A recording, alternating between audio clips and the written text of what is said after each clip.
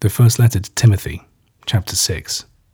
Christian slaves should treat their masters with respect, and avoid causing dishonor to the name of God and our teaching.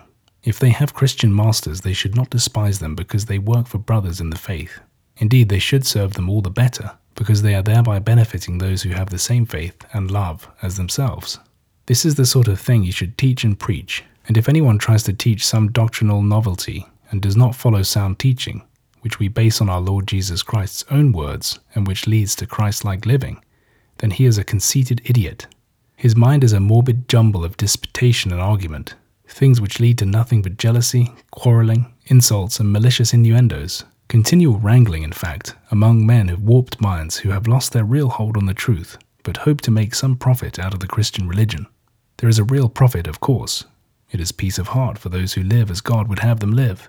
We brought nothing with us when we entered this world, and we can be sure we shall take nothing with us when we leave it. Surely then, as far as physical things are concerned, it is sufficient for us to keep our bodies fed and clothed. For men who set their hearts on being wealthy expose themselves to temptation.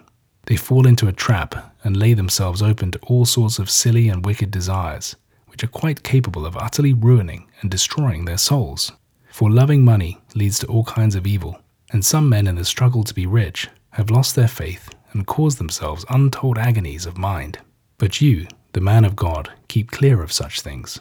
Set your heart on integrity, true piety, faithfulness, love, endurance, and gentleness. Fight the worthwhile battle of the faith.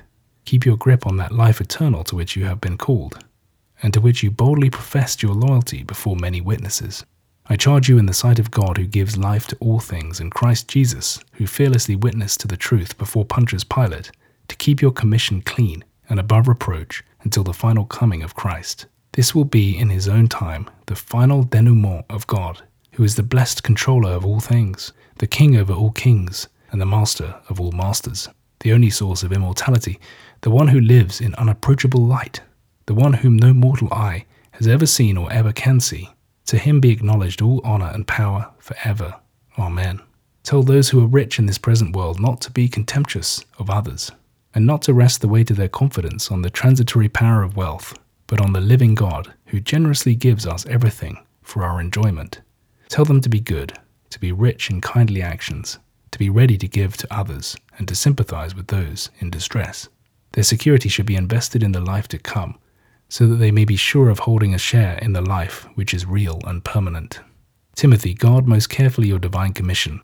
Avoid the godless mixture of contradictory notions which is falsely known as knowledge. Some have followed it and lost their faith. Grace be with you all.